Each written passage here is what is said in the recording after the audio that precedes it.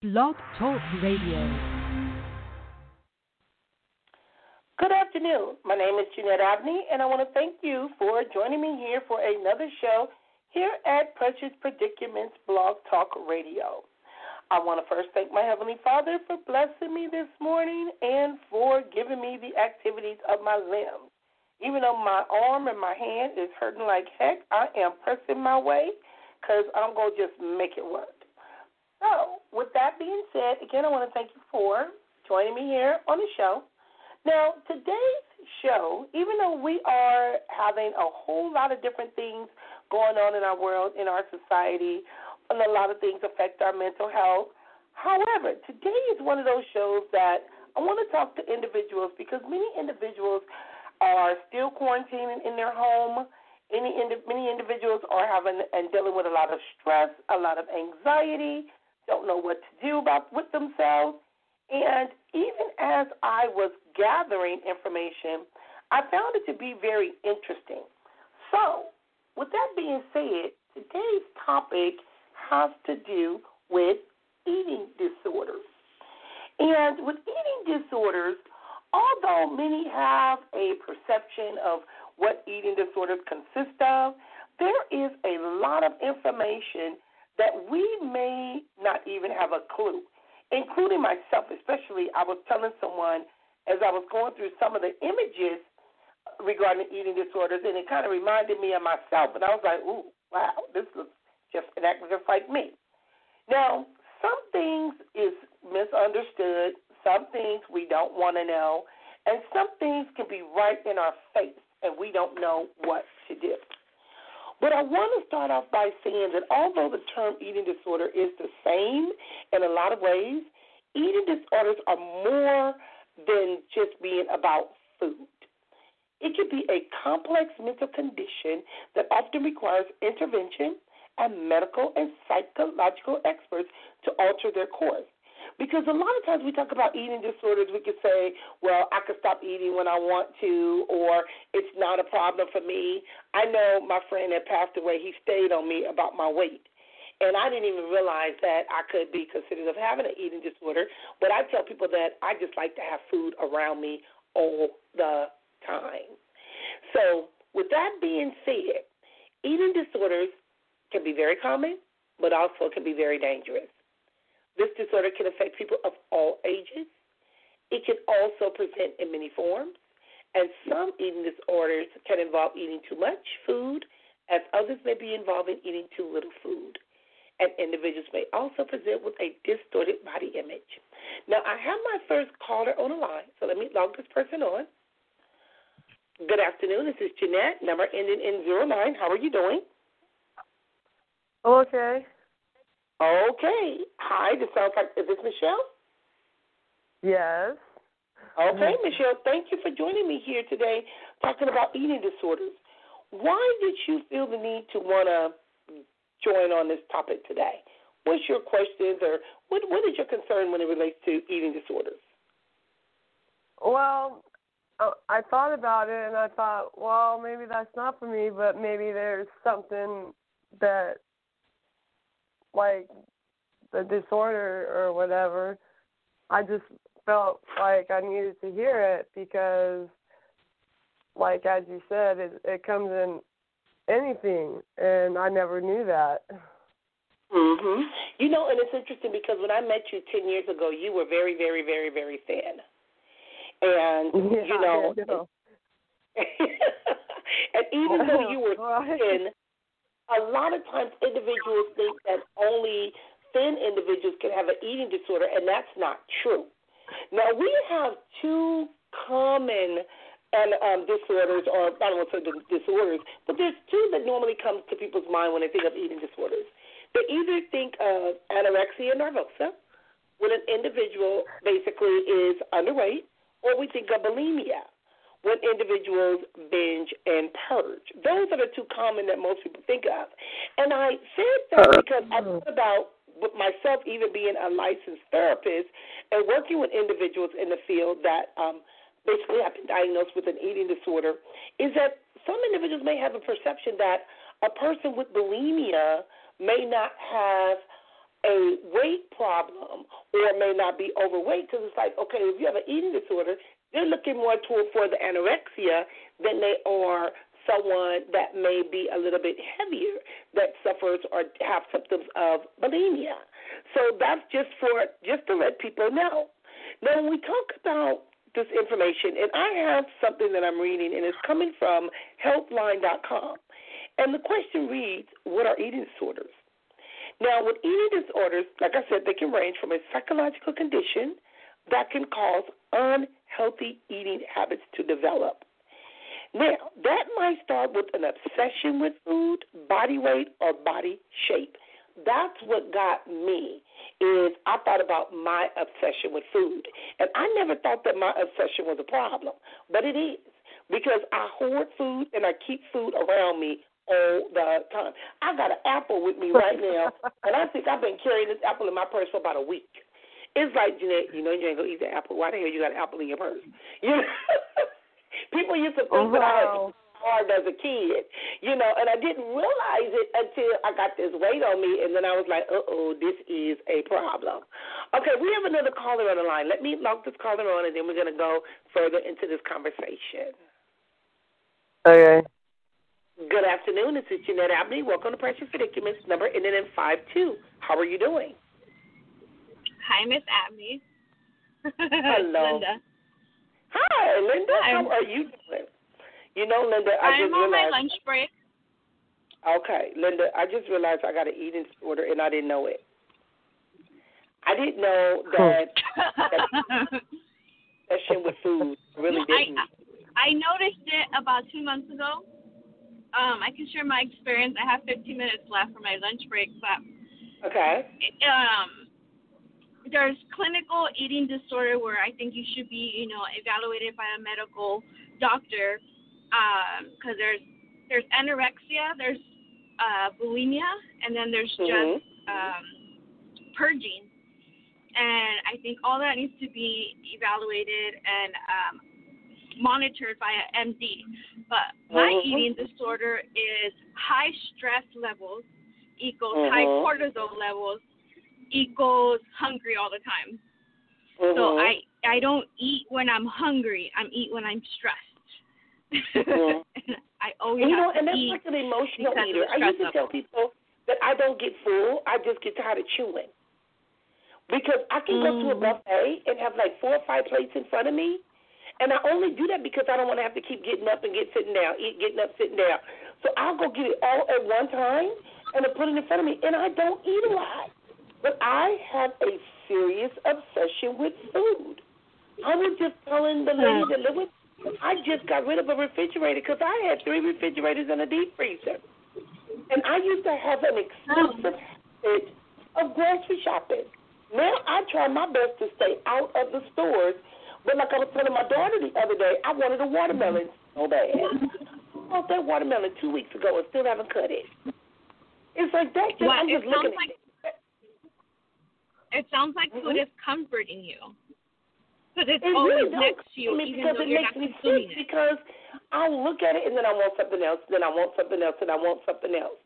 So I'm not even an emotional eater. Okay, we got other people calling in on the line, and I like what you said, Linda, because individuals got to know when is it time to get some psychological help, because a lot of times individuals don't know, especially even when you're talking about family. So I know you said you only have 50 minutes, and I like what you have to share. What else do you want the listeners to know as we're talking about eating disorders? I don't know. I think you brought up a good point that some of us don't know, and it would be good to even just consult with a therapist to see if it is affecting your overall daily functioning, whether it's finances because you're buying too much food, eating it out. Is it your social life, your relationships, your work? If it's a disturbed behavior, I recommend you go see a therapist and see if you can discover any patterns that you have and see if you do have an eating disorder. Well, I know with myself, mine started with childhood, and it does affect my relationships because I've had men tell me, Jeanette, I'd rather pay your bills than buy your food.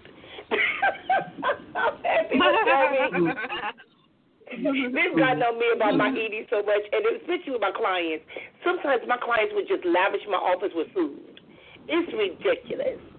So, okay, and let me log on. I have two more callers. Let me log this caller. One more thing.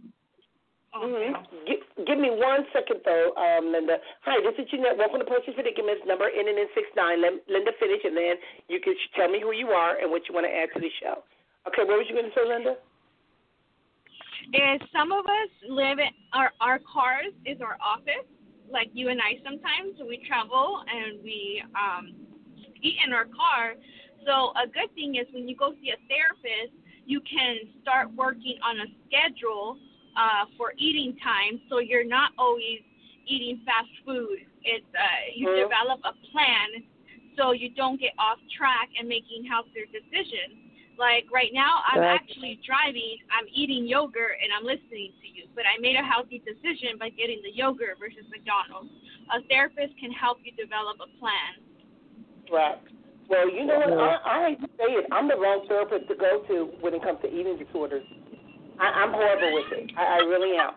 And I remember one time I got into my ex-husband. We got into an argument because he found a burrito up under my seat of my car, and I got mad because I didn't want him to throw my burrito away.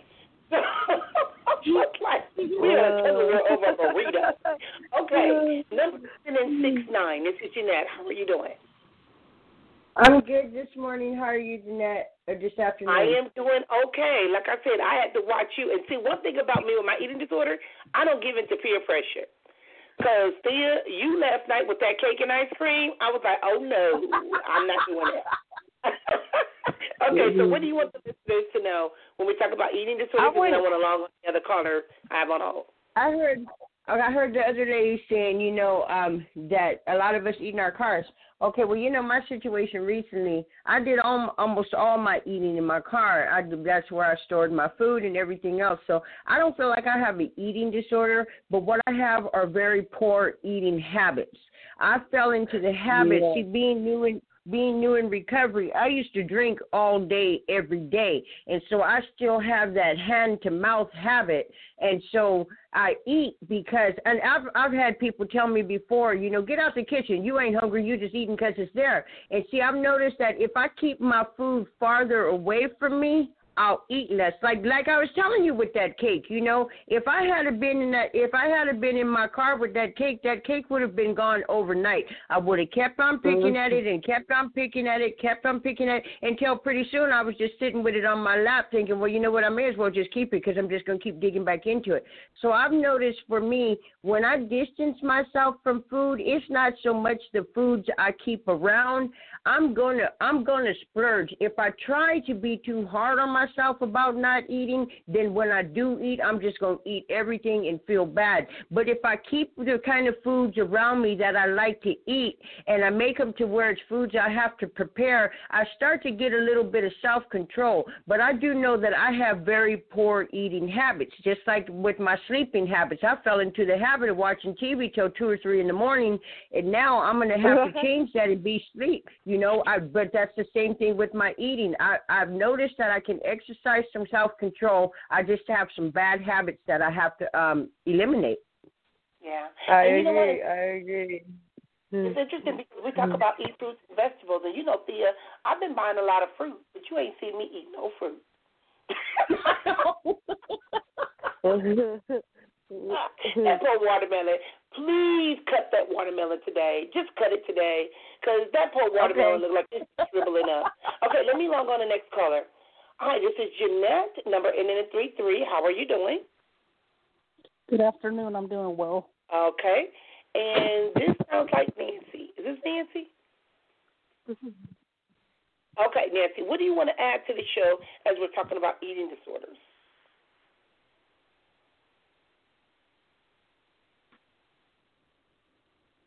Okay, number ending in 33. Okay, I want to share some. Not eating at all. You said not eating at all? You know what, and Nancy, that could be an issue too. Because a lot of individuals, because you went from, your weight fluctuated from me knowing you. You had gotten to a high point, and then you lost a lot of weight. at 600, all the way back down to 180. Wait a minute. You were 600 pounds? Yes, I was. Wow. And you know, and a lot of individuals I have a hard time don't eating. I have to make myself eat now. Wow. I was an emotional eater. I was constantly eating 24 hours a day when I was with Joe, and now that I'm not with him, I have to force myself to eat.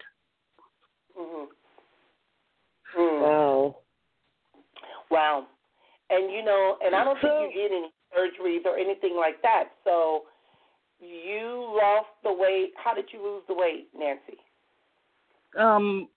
I prayed that God would make my stomach smaller so that I wouldn't want to eat so much, and God answered my prayers.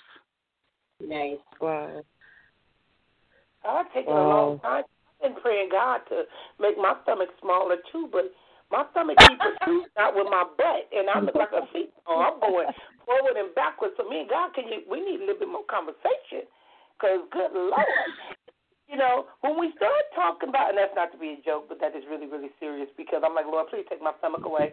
My daughter keeps telling me, Mom, you can't blame it on me. I used to blame it on having kids, but my daughter is now 30-something years old, so she was like, you can't use me as an excuse. And Thea keeps telling me, well, I've been doing sit-ups, and I'm like, I ain't doing nothing. No, but what I'm saying is that internally, inside, I asked that. Okay. Now, in the United States alone, there's an estimated 20 million women and 10 million men who have had eating disorders at some point in their life. And a lot of times individuals think that men cannot have eating disorders, and that's not true. And even though, like I said, we talked about eating disorders, and it can range from psychological conditions that causes unhealthy eating habits to develop. And like I said, that's where my ignorance came in, because I didn't see it as an unhealthy eating habit. And they also might start with an obsession to food, body weight, or body shape. Now, in severe cases, eating disorders can cause serious health consequences and even result in death if left untreated.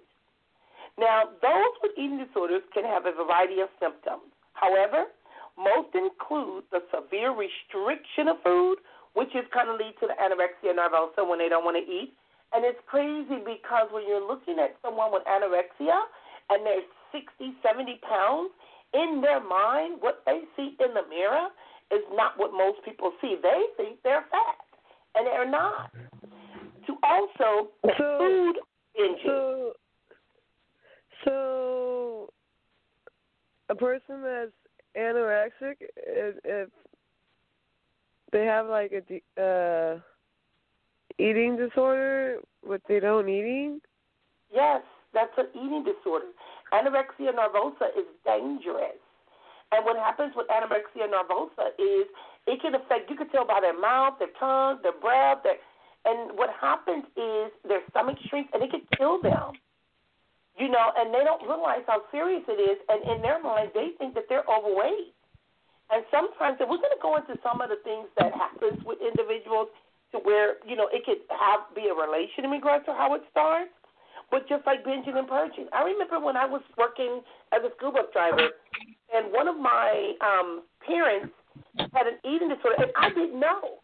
But she would put her fingers down her throat and throw up. And I would be like, why is she doing that? To me, that's a waste of food. But I didn't know anything about eating disorders in the 80s. And she had bulimia. She was bulimic. I didn't know. I had no idea what she was doing or why she was doing it. And also, in addition to the purging behaviors like vomiting and over-exercising. Some individuals, we call them gym rats, or they constantly at the gym. That is also another form of an eating disorder. Now, although eating disorders can affect people at any gender or any life stage, they're most often reported in adolescents and young women. In fact, up to 13% of youth may experience at least one eating disorder by age 20. Now, school is out or going to be ending, even though people haven't been to school in a while. Some individuals are going to be going to college. those are some things we need to look out for, especially with our youth going to college. Some individuals, depending on what kind of sport they're in, we saw a lot of individuals that were dancers or cheerleaders, ballerinas. You know, sometimes we even see it in the military with individuals trying to meet the weight requirement for the military. They have also developed eating disorders. Now, I wanted to, any questions, ladies, while you're on the air, and hopefully some men will call in? But thus far, any questions in regards to some of the information that I've just shared? Okay. Silence can be good sometimes. Now, when we talk about what causes them, and I'm getting this information from what's called Healthline, experts believe that eating disorders may be caused by a variety of factors. One of these is genetics. Now, when we talk about genetics, there may be a family history of eating disorders. That's why when you're talking to a therapist and they're doing a psychosocial, it's not that the person is trying to judge you. They're trying to gain as much information during the intake to see where some of this stuff is stemming from. And a lot of times with parents, we don't like sharing that kind of stuff with our children, you know, in regards to some of the things that we may have been through. Now, when we talk about the fact that it may be coming from or it may be hereditary, this type of research has generally shown that when they talk about in regards to twins even developing an eating disorder, the other has a 50% likelihood of developing one too. Now, personality traits are other causes in particular. Trying to be a perfectionist. You know, that's why we're talking about putting pressure on our kids, and, you know, and sometimes boredom can play a role in it, being very impulsive. Those are some of the personality traits that are often linked to a higher risk of developing an eating disorder. Now, other potentials cause include perceived pressures to be thin, cultural preferences for thinness, and exposure to media promoting such ideas. With me, growing up in my family with my mother, and she was very vain because I come from a female-predominant family where they were all tall, thin, and beautiful, my mother used to get on my nerves with stuff. I started eating as a way of boys not talking to me. I tried to use it as a distraction. I knew it was unattractive. So that was my way of running people off, was with food. But for a long time, people didn't realize that I didn't eat as much as I talk about food. So I would do that, and then when that weight got on me, I was like, what the hell did I do? And then I got to figure out how the hell to get this weight off of me. Now, what about you ladies? Just talking about the personality traits or the family traits, what are some of the things that you guys may want to share? Because, like I said, my mother was vain. She tried to make us exercise. She had to try to look a certain way. So all I did was talk about food to try to get on her nerves. I'm going to ask you, Thea, what about you? How was your family? You think that it could, your eating My eating traits definitely came from my mom. Well, when we were growing up, my mom raised us Muslims, and see, we ate very few foods. We ate very healthy foods. We ate a lot of fish, a lot of chicken, a lot of rice, a lot of beans. We did not eat a lot of beef. We didn't eat any pork, and we didn't eat a lot of starches or chips and cupcakes and stuff like that, because if it said animal shortening, my mom knew that was lard. So I grew up eating healthy. I was a strange little child. I was real thin until the age 13. My mom was a little on the heavy side. My brother was a little on the heavy side, but they ate fast and in a hurry. I used to actually take my time and chew my food, savor every taste, till they started leaving me at the table. Then I started gulping down my food. And but my eating habits in the early years came from my mom. I mean, I didn't really start drinking sodas until I started at the age of 16, running away from home and stuff. I didn't have a taste for sodas. I liked fruit juices. I liked waters. I liked things that were natural. My mom, I had this belief that the best foods come in their own packages ready to eat. And that was my motto most of my life. And then I fell away from my mom and started doing things my own way. I'm eating potato chips, candy bars, sodas, and what's a salad? What's a fruit? And so now it's just like recovering from so many things. I found that I have more of a balanced eating regimen. Like, I will eat just about anything now as long as it's safe for me, but I just have to work out my habits, because my mom, she didn't raise me to be vain. My images came more from the people I worked with. Like, I had my first taste of bulimia in 96 when I had just gotten out of prison and got a job at a retail clothing store in the mall, and every girl in there was going out to lunch, coming back to the bathroom, throwing up. I'll go use the bathroom, and the bathroom just looked like, oh, my goodness, the toilet was just disgusting. But I started, too. I picked it up from being around them. Wow. You know, so it was like my body image came from the people I associated with, not my mom. Well, and that has a lot to do with it, too, because some individuals do have a distorted body image. You know, I remember one time I went to the doctor, and I was telling individuals where me and this doctor at Kaiser, we got into it, because he called me grossly obese, and I said, your mama. He looked at me like, huh? No, your mama. I may be obese, but I'm not gross. And even today, Thea, you was laughing at me when you was doing my Facebook Live, and I said, Thea, you made my boobs look big. You was like, your boobs are big. You know, and I remember when I used to play volleyball, when I would go up to hit the ball, I always got caught up in the net. And they would always have to strap me down. And I always had this thing where I would ask my mother to go buy my bras because I needed a 40. And my mother would be like, I don't wear no 40. What the hell? I'm going to go buy a 44. You know, so I've always been big busted, big butt. But I didn't even realize that. I don't know what the hell I was looking at when I looked in the mirror, but I guess I didn't look in the mirror. And my mother had mirrors all around her house. And I just never knew what I freaking looked like. Now, what about you? I don't know if Linda's still on the air. Linda, are you still there? Okay, I know she said she had to go back to work. So I'm going to ask you, Nancy, did your eating disorder have anything to do with hereditary in regards to your family? I was on mute. Sorry. Oh, okay. I want to ask you, Linda. My eating disorder, my eating disorder came as a result of losing so much in my life, and I was trying to fill the hole and the void that was there. My mom was always sitting at the table eating, or she's in the front room eating, or she's in the car eating, or she's in her room eating, or whatever. And my grandma was always on her about it, but both of them were really heavy. My grandma was 4'9", and she was 250 pounds, so that made it look like she was 600 pounds. Wow. My mom was 5'2", and she was diagnosed with cancer, and she passed away in 1999. My grandma passed away on my birthday in 99, so it's really hard around that time to deal with, you know, the grief process. And I didn't start eating a lot until after I had lost my children and doing the drugs that I was on, and you know, that I got run over, and I was at 600 pounds before I got run over. And if I wasn't that heavy, the doctor said that if I wasn't that heavy, I would have been dead. Wow.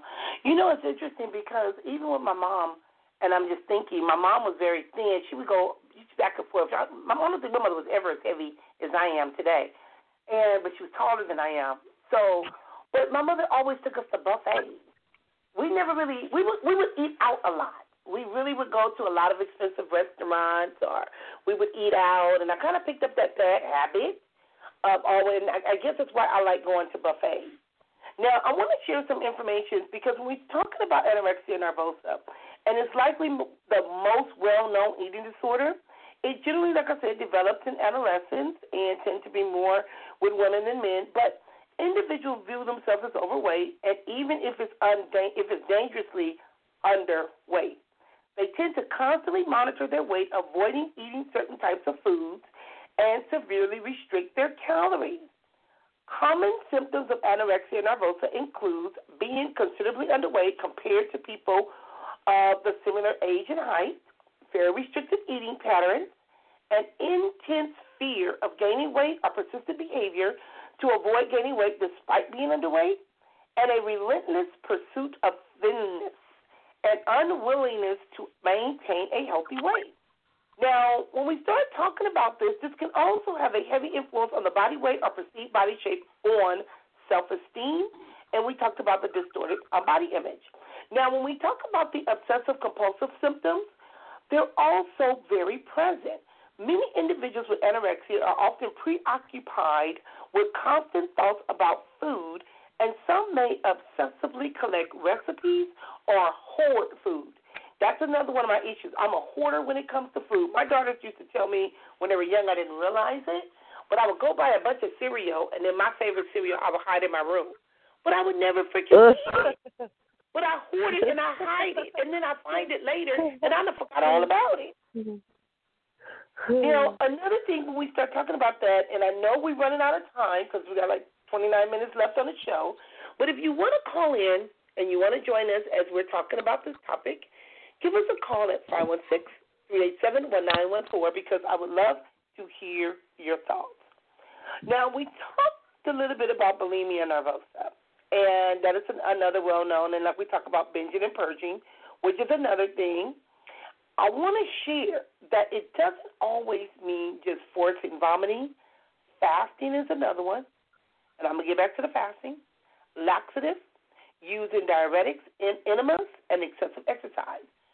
Lord, Thea, the first time I had to fast, I thought I was going to die. I was calling the church mother. I was like, Mother, I can't do it. I'm hungry. I'm going to starve to death. They trying to kill me. You know, but we start talking about fasting. Do you think that can be, what is your takes on that? Because I don't know if you fast often, but what is your take on that? Because where does it become unhealthy?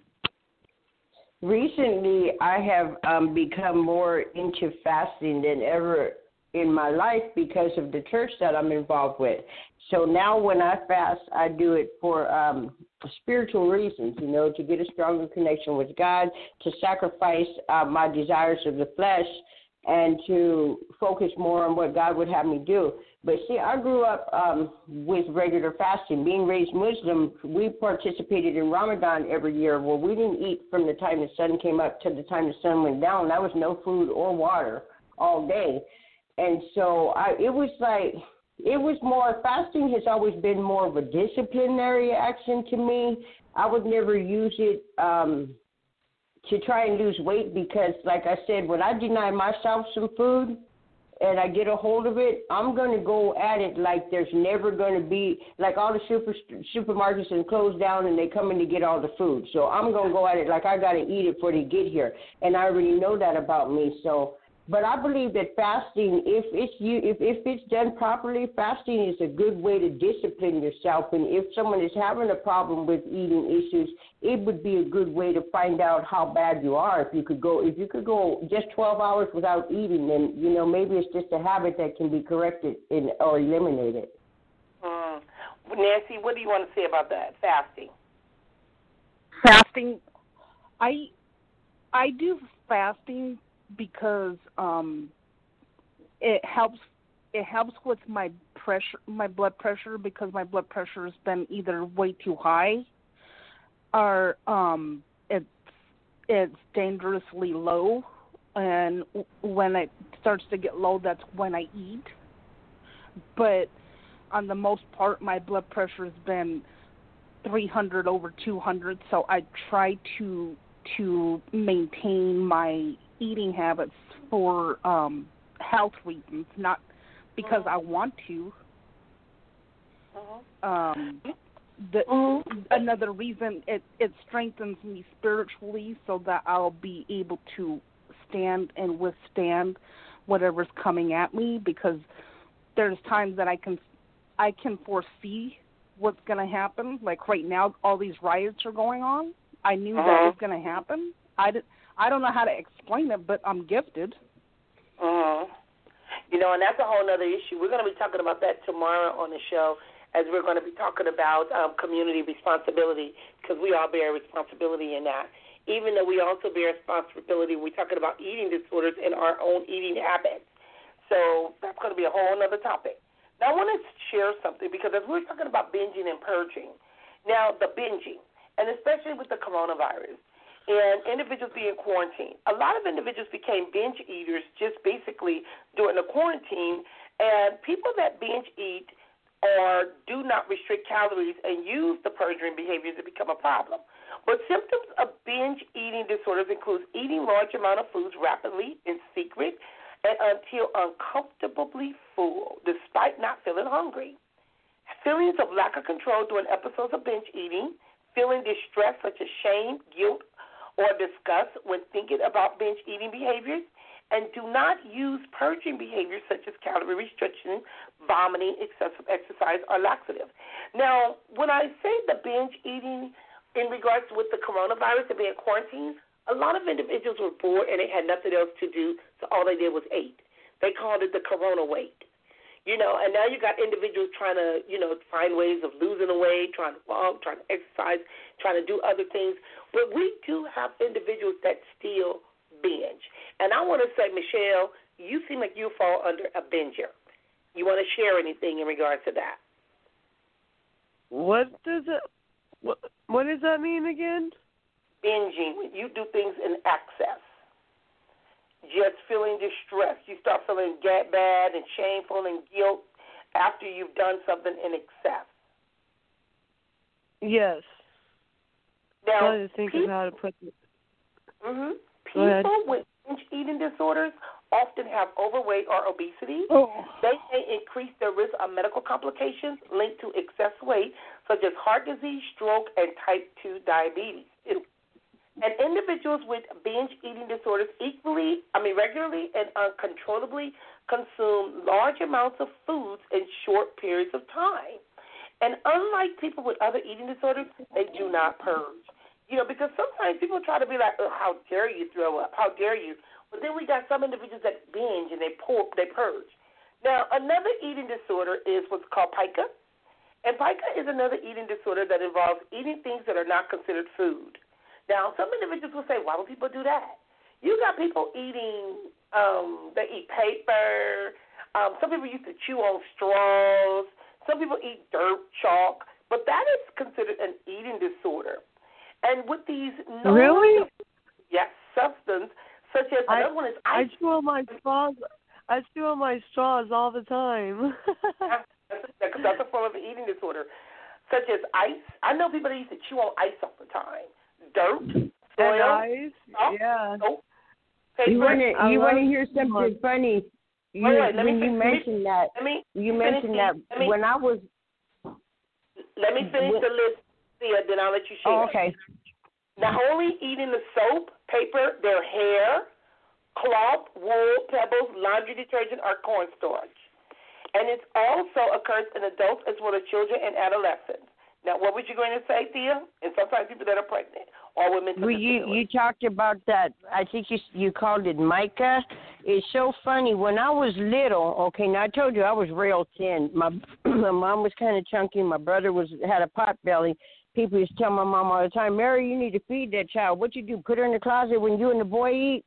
And but when we used to take the bus, my brother used to get his transfer, even if we wasn't transferring to another bus. My brother would get his transfer for me, and I would get a transfer because I loved to eat paper. Paper and sand were my favorite things to eat when I was growing up. We used to go to the beach, and I'd be sitting in the sand just handful, and I mean not just a little bit, just handful after handful after handful, and we'd be on the back of the bus. We'd go all the way to the back of the bus, and my brother would tell me, here, sis, I got your transfer, and I'd sit there chewing on the transfer. My mom would catch me, of course, smack me across the face. What, you think you a goat? No, they just tasted really good, but I grew out of it. Yeah. So another one is rumination disorder. Rumination disorder is a newly recognized eating disorder, and it describes a condition in which a person regenerates food they have previously chewed and swallowed. They re-chew it, and then will re-swallow or spit it out. Kids used to do that too, where they would chew on food, spit it out, chew on it, don't swallow it. Now, this rumination typically occurs within the first 30 minutes after a meal. Unlike medical conditions like reflux, it's voluntary. This disorder can develop during infancy, childhood, or adulthood, and in infants, it tends to develop between 3 to 12 months of age and often disappears on its own. Children and adults with the condition usually require therapy to resolve it. And it's interesting because we talk about a rumination disorder and chewing it up, spitting it out. A lot of people never really saw it as a disorder, but think of being a kid and your parents tell you, chew your food. You better swallow your food. Any of you ladies ever had that issue? My mom did that a lot with me, and see, that was when I started to. They actually I used to chew my food. I used to chew my food until it was like liquid in my mouth, and that's why I think I was so real thin. You know, there was no buildup in my stomach. But my mom used to tell me, "You need to hurry up and eat. You need to hurry up and eat." I would just take one bite, chew 2 times, and swallow it because I didn't like getting left at home. Yeah, and that's another. Some people are taught to eat fast. Even individuals that are in the military eat fast. Linda was saying something about her and myself as, you know, we are on the go a lot, and as we are on the go, we eat in our cars, and, you know, and that's another bad habit people can develop. Another one is, I don't know if people's calls are dropping. It looks like the calls have just dropped, so hopefully you guys can still hear me, is avoidant and restrictive food intake disorder.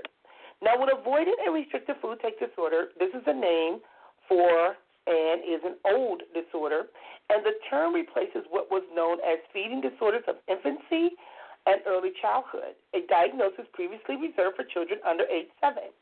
But they noticed that this is coming back because what happens is the avoidance or restriction of food intake that prevents the person from eating sufficient calories or nutrition, eating habits that interfere with normal social functioning, such as eating with others, weight loss or poor development for age and height, nutrition deficiencies, and it's also important to know that with this disorder, it goes beyond normal behaviors, such as we call it picky eating, for those of you that are out there listening, that they say in toddlers, or lower food intake in older adults.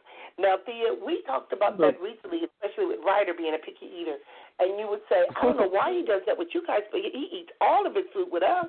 Or we're talking about seniors, how seniors get real picky with their food. A lot of individuals didn't even realize that was considered a eating disorder. Any comments, ladies? Yeah, I kind of think. Funny. Go ahead. No, go ahead. No, it's all right. Go ahead. I kind of think that with avoidance, with children, you mentioned under age 7. See, I was a weird child. I ate the things. You know how sometimes you have a family pet and kids decide the food they don't want to the dog under the table. My brother used to decide the foods he didn't want over to me. I loved vegetables. I mean, you give me something green and it was gone. But like you mentioned, Ryder, I think it's a matter of the pressure we put on children because with me, he eats fine. Or it could be the rewards. You know, we got those little frozen ice cream sticks in there. But it's like I don't put no pressure on him. I'd be like, okay, you ready to eat? You hungry? Or I'd be like, okay, well, I'm gonna fix me something to eat, and I just make it look and sound so good. He just wants some too, like he did that one night with the burrito. He tore it up, and the next day he took one bite, and he was like, I don't like that, but he seen somebody else eating it, and JC was really enjoying it. So now he won't want to eat it, but it was gone as soon as it cooled off. I think it's a mindset. It can be. It can be, and then he pissed me off. Because the next day he came to my office, you dropped him off, and the first thing he said was, Granny, I'm so hungry. I said, see you to share my lunch. He was like, sharing is caring. I said, well, maybe I don't care. I'm going to eat my food. Oh, I was mad. But then we got down to meat, because you know how I am with leftovers. And then I remember that, what did I tell you? I do it every time with them steaks. I hid them steaks. I just barbecued them last Monday, and I had one steak left. I said, ooh, let me eat this steak before it become a week. And me knowing that steak was old made my stomach hurt last night. Now, some common symptoms also when we talk about not only just symptoms, but I want to share with you some other eating disorders because in addition to the 6 eating disorders that I mentioned before, they have less known or less common eating disorders that also exist. And these are generally, and they fall under 3 categories. We talked about the purging, which individuals with purging disorders, we talked about that they use things such as vomiting, laxatives, positive diuretics or excessive exercising to control their weight or shape. However, they don't binge. We have night eating syndrome. Individuals with this syndrome frequently eat excessively, often after awakening from a sleep. We also have other specific feeding or eating disorders, which is called OFFED, while not found in the DSM-5. This includes any other conditions that have symptoms similar to those of an eating disorder but don't fit into those categories.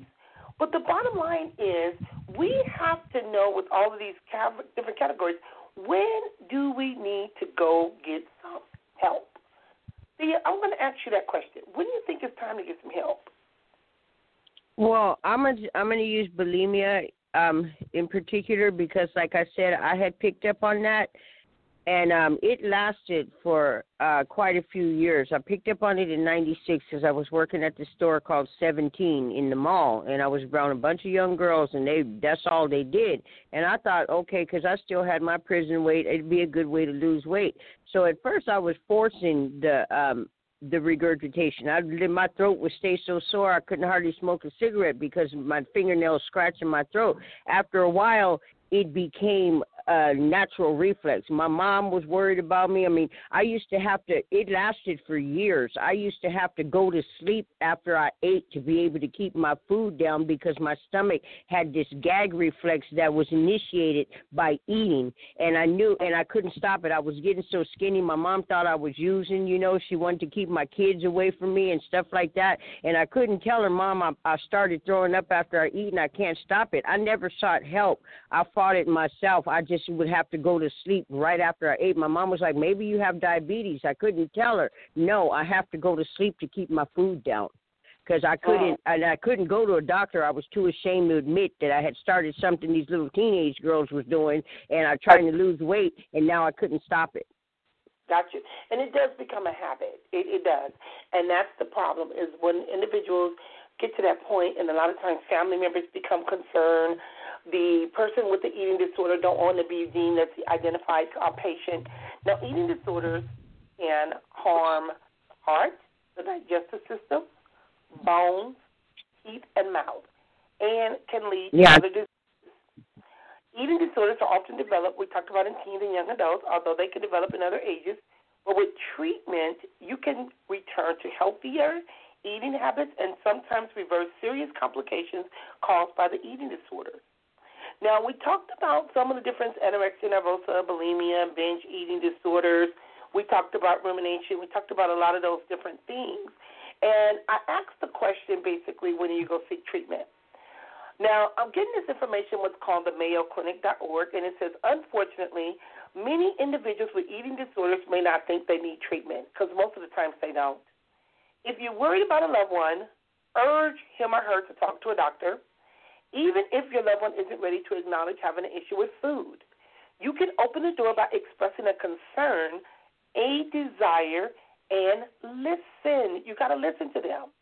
But be alert for eating patterns and beliefs that may signal unhealthy behavior, as well as peer pressures, because that's what it sounded like you was dealing with peer pressures. But these are some red flags I want listeners to know. Skipping meals or making excuses for not eating.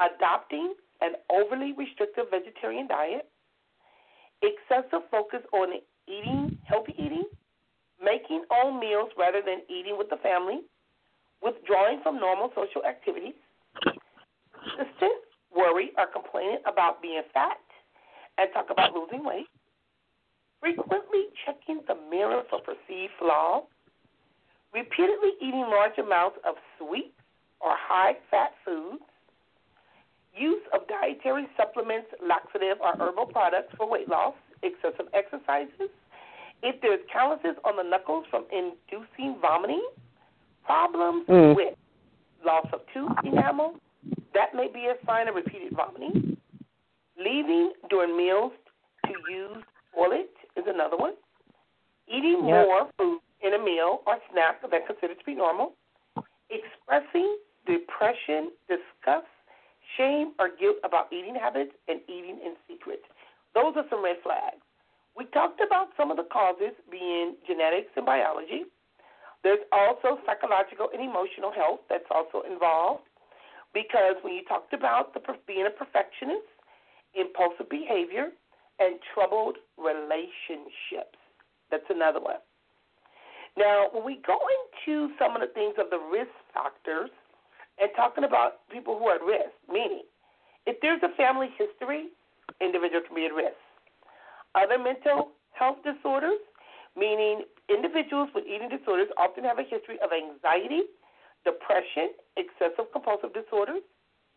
I don't want to say drug use, because drug use can kind of go hand in hand, because I know that individuals that use methamphetamine normally don't have a big appetite. They lose a lot of weight. Some individuals that smoke crack normally don't eat. But then we've seen some people that was overweight. I don't know if Michelle is on the line, but we know that's true too. But dieting and starvation is another risk factor. Stress. Whether it's heading off to college, moving, landing a new job, or family or relationship issues, change can bring stress, which may increase your risk of eating disorders. And that's why this was so important that we talked about this today, especially with what's going on with the riots, with what's going on with the coronavirus, individuals not working, being at home, being bored, kids being away from school. You know, they have certain organizations that have been giving and donating food. We got Meal on Wheels for seniors. But the thing is, you got to be careful of how your eating habits can develop into other mental health issues. And I want to share this, and then I'm going to let the listeners join in. But with the complications, eating disorders causes a wide variety of complications, some of them life-threatening. And the more severe or long-lasting of the eating order, the likely the complications are serious health problems, depressions and anxiety, suicidal thoughts and behaviors, problems with growth and development, social and relational problems, substance use disorders, work and school issues, and death. Ladies, anything you guys want to share? Yeah, that's. Are you talking about about addicts and having a problem with it? Like, do I fall? Well, I'm clean now. No, because a lot of people that are addicts don't eat. A lot of individuals who are engaging in their message, the last thing thinking about is food. And sometimes if you don't eat, how you going to feed your kids? You know, even some people that drink don't eat. But some people know that they got to feed that alcohol. So what happens is when you don't eat, your body, your stomach shrinks, your cortisol level increases, your stress level increases, things start happening to the body that individuals are not even aware of, and then it gets out of control. So when you haven't had anything to eat for so long, when you do eat, you get sick. And that is correct. I used to be like that. So many times I wouldn't eat for forever. But I've trained myself that at least when I was like 18, well, sometimes I wouldn't eat a lot of times, but I would try to like eat and then obviously do drugs and then I eat again so that my body still will be hungry. Mm-hmm. But sometimes it wouldn't work because there are so many times that I went without, and yeah. And you got individuals that, like I said, that have lost their job. Food stamps. At one point they were talking about decreasing food stamps. The price of food is expensive. Even buying takeout is more expensive. Thea noticed when I got mad because I went to go buy 2 bacon and egg breakfast sandwiches one day and spent $16. I said, the devil is a liar if I'm going to spend $8 for a sandwich and I can go buy a loaf of bread and some bacon and eggs and cheese and mayonnaise for less than that. So that stuff started adding up. But we do have individuals that are starving in other countries. I want to say that I was doing my research, and it indicated that June the 2nd, which is tomorrow, is World Eating Disorder Action Day. So that is a day that they have set forth for prevention to educate individuals as it relates to eating disorder. I also have some information in regards to the National Eating Disorder Association. They have a helpline number, which is 1-800-931-2237. And if individuals are struggling and they find that they're having issues with eating disorder, there are help out there. Now, I was supposed to have a lady on the air today, and her name was Heather Russo, but we had difficulties communicating. But she works at Alsanaand, which is a facility that treats eating disorders, and the treatment for eating disorder can vary. But I first want to go into prevention, and then I'll go into treatment. But with prevention, although there's no sure way to prevent eating disorders, here's some strategies to help your children, especially children, develop healthy eating behaviors. Avoid dieting around your child. If you're always talking about you on a diet, your kid don't think that's normal behavior. Talk to your child. Cultivate and reinforce a healthy body image in your child, whatever his or her size or shape. Talk to them about self-image and offer reassurance about body shapes and that they can vary. Avoid criticizing your own body in front of your child. Message of acceptance and respect can help build healthy self-esteem and resilience that will carry children through the rocky period of teen years. As much as some of my friends have been on me and I thought that they were just trying to criticize me, they were like, no, Jeanette, we thought you really gave up on yourself because you didn't always look like that. At first, it started to piss me off, and then it made me want to eat more. But it wasn't that I was going to be eating for them. I would just eat because I want to eat. I wasn't going to let them try to tell me what to do. But then I realized, Jeanette, this is getting a little bit out of control. You don't look like you used to. So I had to question myself, but developing a healthy eating habit is hard for me. Now, I want to see, and I know we kind of running out of time, but I also want to share some information just to let people know. I'm looking at something that's called simplyhealthy.today. They talk about some of the other common 14 causes of eating disorders. Family history of addiction, because sometimes it can be about power and control. Not only when we talk about if there's a family history of addiction, family histories of eating disorder. If eating disorder runs in your family, you may be more prone to it. Another thing they talk about is emotional disorders. Many individuals have emotional disorders and don't realize it. And that can also lead to eating, which may have been my issue when I was a teenager because I was always so angry. Abuse.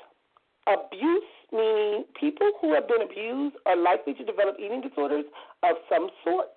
They also indicate that.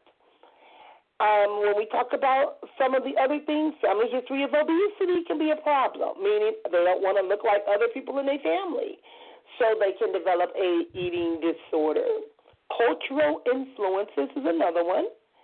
And in some cultures, they want people to be thin, and things we know have changed. Brain abnormalities, meaning some people who have eating disorders also have been diagnosed with brain abnormalities. And these abnormalities can range from minor to serious and can have an impact on the types of food people want and the foods they choose to eat. And that is interesting. I wish I had a little bit more time to share about that. Hormonal abnormalities is another thing. Some things we have no control over because it can have to do with our hormones, especially when older women go into menopause. Social economics is another thing that can be a cause.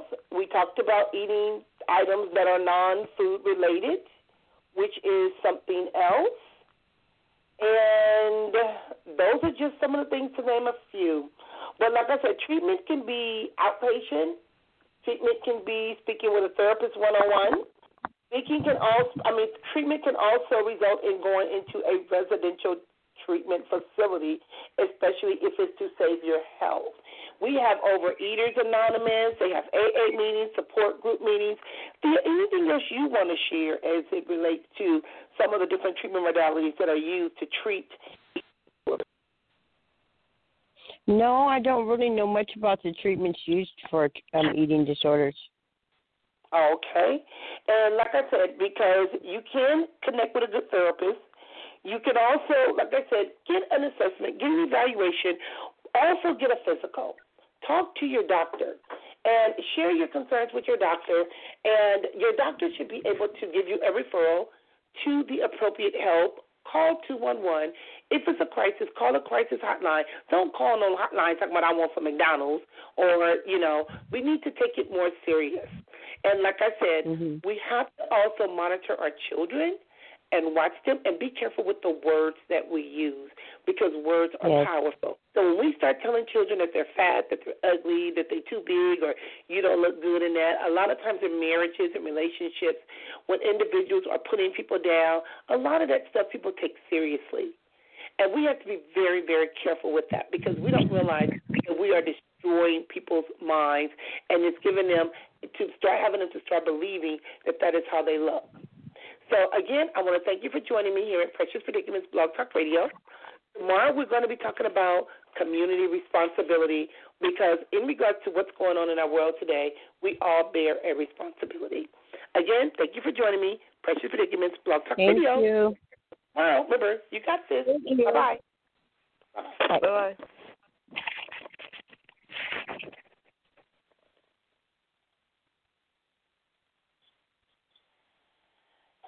Jeanette speaking, may I help you?